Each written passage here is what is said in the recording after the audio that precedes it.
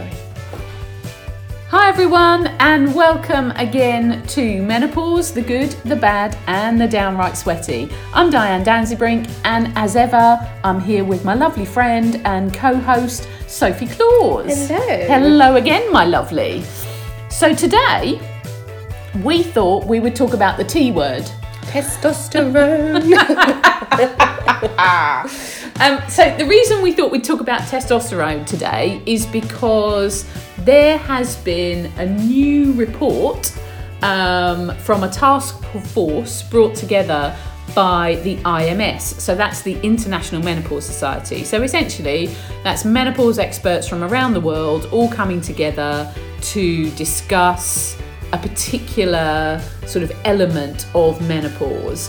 And as some of you probably do know, and some maybe not, testosterone, despite the fact that women produce testosterone, it's not actually licensed for use in women. So the only products that we currently have are licensed only for use in men.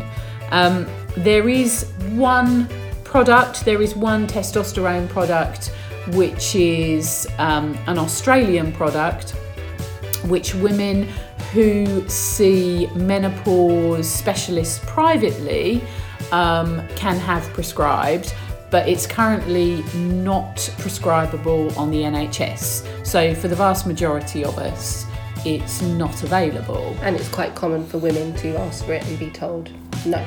Yes, it is. And even so, as you and I have spoken about before, lovely, we are both in surgical menopause, have both had our ovaries removed, which is where we make the vast majority of our testosterone. And so we don't really have any unless we have it supplemented. So you and I are both using supplemental testosterone. So what product do you use and how much? I have a 50 milligram pellet inserted into my stomach every 6 months. I'd previously used Is it milligram or microgram? Microgram. Yeah, not milligram. Microgram. I have that inserted into my stomach, and prior to that I was taking Tostran. Yep, and that's in a pump, isn't it? Yes, and I was applying that every other day on my stomach. Okay. But I felt a huge benefit of taking testosterone. I'm a huge advocate for it, and I think that women should be allowed to have it. Yeah, it's not suitable for everybody. So for those of us who've had our ovaries removed, you know, it's really a must. Because we don't have any. Yeah, because very little natural testosterone. So for women in a surgical or a medical menopause, and particularly for those women in a premature menopause, really important that they're counselled about, you know, sort of the benefit of testosterone. And there are certain women in a natural menopause who find that even once they're on their estrogen and progesterone, depending on what's right for them and their circumstances, that actually they're still struggling sometimes with libido. So we always, you know, sort of, if you look at the media always links testosterone with sex drive. Yes, it certainly is part of it, but it's not everything, because testosterone does other things. It helps with our mental clarity. It helps with our confidence, how we feel about ourselves. It also helps with our muscle health and many other things. It's complex. So I think, you know, you said it's really helped you. I use the Tostran gel. So do you rub that on your stomach? I rub that on my thigh. And for me, I use a pea-sized blob every day. So women use about 1/10 of the amount of testosterone that a man uses. But this report that's come out recently is really interesting because there's been a lot of discussion around testosterone. And essentially, the problem with it is that because there is no clear advice, so if you look at the NICE guidelines on menopause, the NICE guidelines say that if a woman is using HRT, but she still is struggling, particularly this talks about with libido, then it may be that testosterone is appropriate. Mm-hmm. The problem is that because it's not licensed for women in the UK, if a woman goes to her GP and talks about it, and her GP looks it up, her GP will see that it's not licensed. Now, despite the fact that GPs prescribe drugs off licence every day, there seems to be a real issue around testosterone. So we could go into all the reasons why that might be. But essentially, if something flashes up on their screen to say that they're prescribing it off licence and it's not licensed for women, and if they're of the opinion that testosterone is for men, then it's a problem. So then you get into a situation where women either have to go and see somebody privately to access something they should be able to access if it's appropriate for them on the NHS, or they have to wait for a referral, generally to a menopause specialist. And as you and I know, those waiting lists are generally anything between 3 and 6 months.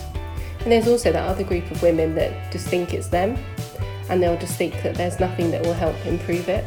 When they're having those conversations with their GP or talking about it, that they may just feel that there's actually nothing available to them. Yeah, because absolutely. It's not commonly.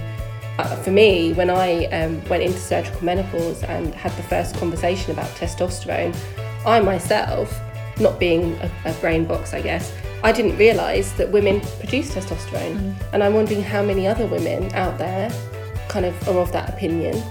And when they do get kind of set, when someone says, I take testosterone, they don't feel able to ask for it because they don't think that it's something they should have. And here we go with my broken record moment again, because it's all about education. It's all about knowledge, and a GP should be able to offer. But as women, we should know. Somebody should we should be taught.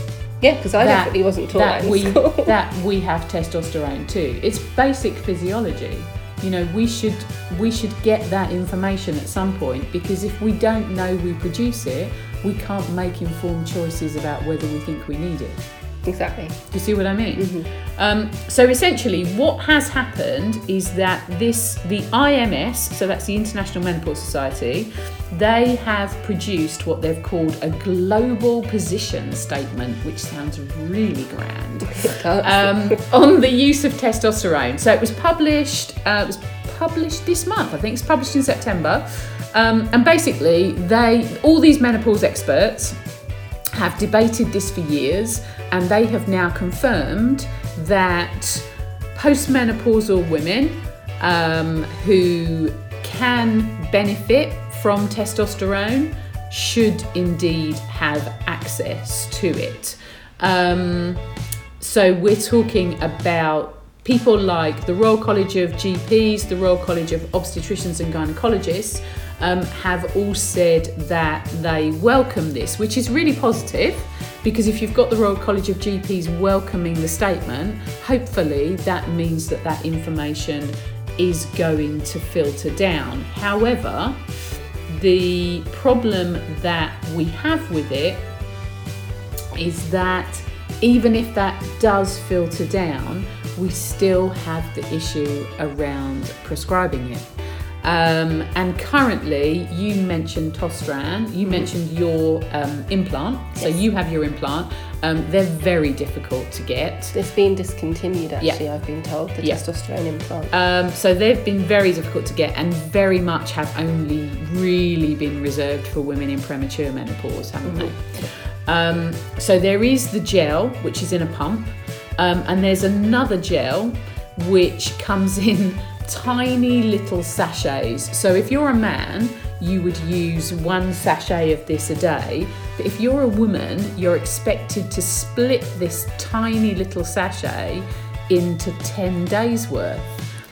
And it's a real faff, because once you've opened the sachet, the end all gets gunky and dried up, and you have to use it every day. And you wouldn't be getting an even amount every day. Exactly that. So it's hopeless.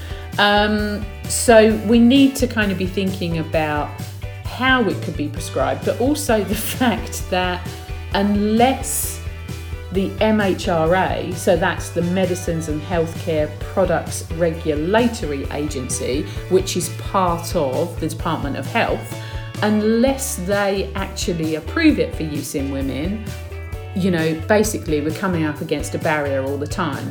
And for anybody who's thinking, well, this is outrageous, why the hell can't we get it? And we're totally with you on that. I just wanted to read you something that Nick Panay, so anybody that's not heard of Nick, he is an eminent consultant gynecologist and one of not just the country's but the world's leading menopause experts. And there was an article in The Guardian about this recently. Was I right? Was it The Guardian or was it something else? Because if I get it wrong. No, it was The Guardian. And I just wanted to read you what he said, which was really a call to women. So Nick Panay, consultant gynecologist who was on the IMS panel, said the benefits of testosterone for women were clear. He advised that women contact the Department of Health, so that contact information is available easily if you Google it. Obviously other search engines are available on the Parliament website. So contact the Department of Health to get the hormone licensed in the UK. And his quote is, because they're much more likely to listen to women than to us, which is quite worrying coming from, you know, an one of the eminent leading global experts. Absolutely. So if you want to know what the MHRA had to say, a spokesperson for the Medicines and Healthcare Products Regulatory Agency said, and I quote, the MHRA will evaluate any application submitted to it as part of the normal licensing procedures for medicinal products. All applications are evaluated on the evidence and data generated in support of the usage proposed for the medicinal product in the particular indication. Crikey, why use 2 words when you can use 20? The last line of the article says, the Department of Health declined to comment. Surprise, surprise. So ladies, get writing.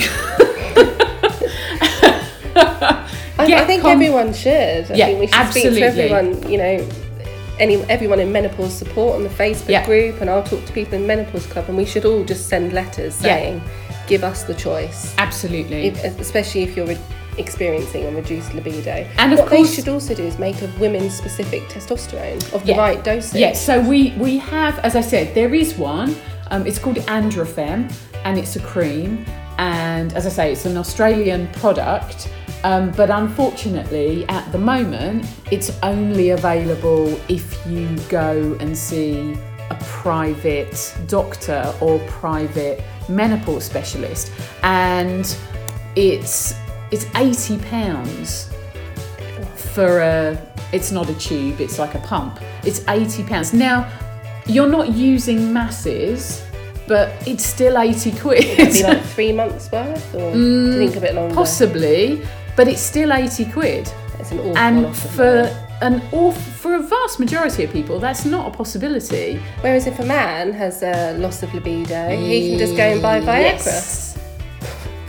Or he goes to the doctor and gets his testosterone. Gets his testosterone as well. And I just think there's so many options available to men, and whereas women, there does seem to be a much more, they'll just grin and bear it attitude. Absolutely. And, you know, sort of, I think, you know, as we've said before, a lot of that is kind of due to the weight of history, and how women's health has been essentially brushed under the carpet, brushed aside, brushed any which way but looked at, how it has been men who have medicalised women's health historically. So, you know, look at any Victorian history book and all the doctors were men. You know, we didn't have any female doctors until the late 1880s. And I found such an interesting picture the other day. It was of Cambridge University. And when the government finally, it was in the late 1880s, that they passed law that women could study medicine at UK universities, there is the most fantastic black and white picture of literally hundreds of male medical students blocking the way into the university to stop female students going in, and banners outside the university telling them to go back to the colleges within Cambridge which were for women, and that basically they weren't welcome. That speaks volumes. And you think how long ago that isn't? That's less than 140 years ago. So if you look at it historically and you look at, kind of how women's health has been, kind of decided upon by men, and for any man listening, I'm not criticising you, because you're around now and I'm sure are wonderful and supportive, but the weight of history tells us that women's health has been medicalised by men. It's been shaped by men, hasn't it? It absolutely has been. And we are still living today with the effects of that, because women's health conditions have not been, they've not been looked at the way that men's health conditions have been looked at. You only have to look at heart health, women's heart health. It's not until quite recently in history that it was even identified that women who have heart conditions actually have different symptoms to men. It wasn't until the 1970s that it was really flagged up that women were not included in medical research because, and I quote, our hormones mess things up.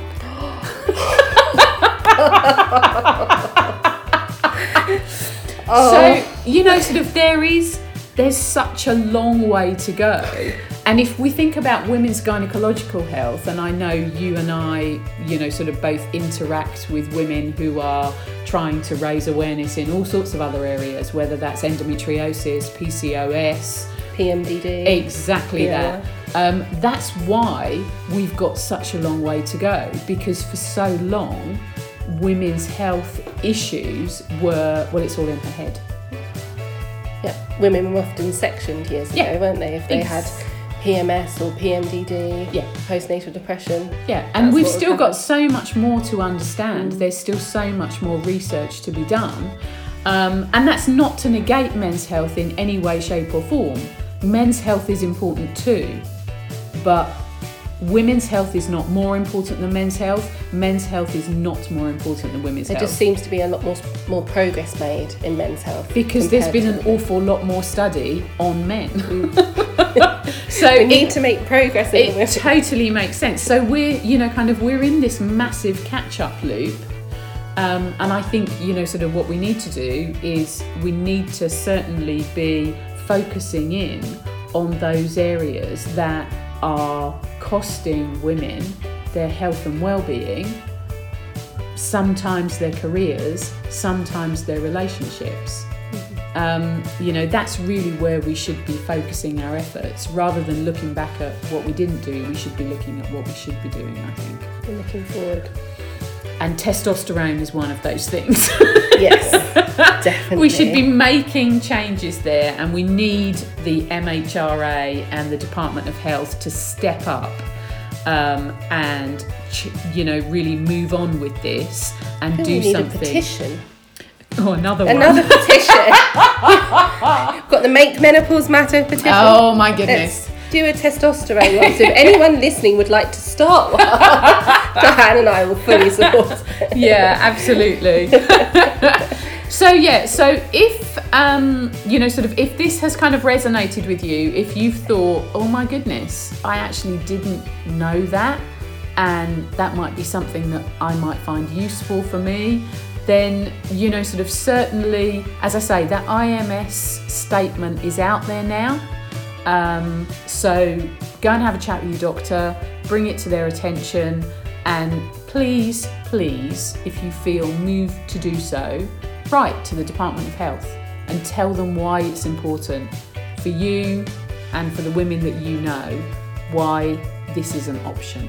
And as Diane said, that testosterone isn't for everybody, but if you are feeling a decline in your lack of libido, low energy, because it's definitely helped with my energy, testosterone, really, really bad brain fog that hasn't lifted with HRT, then it's worth having that chat with your doctor. Definitely. If you'd like to contact us, you can email us on hellomenopauspodcast@hotmail.com, or you can visit Diane's website, which is menopausesupport.co.uk, or join Diane's Facebook page, which is had to think about it.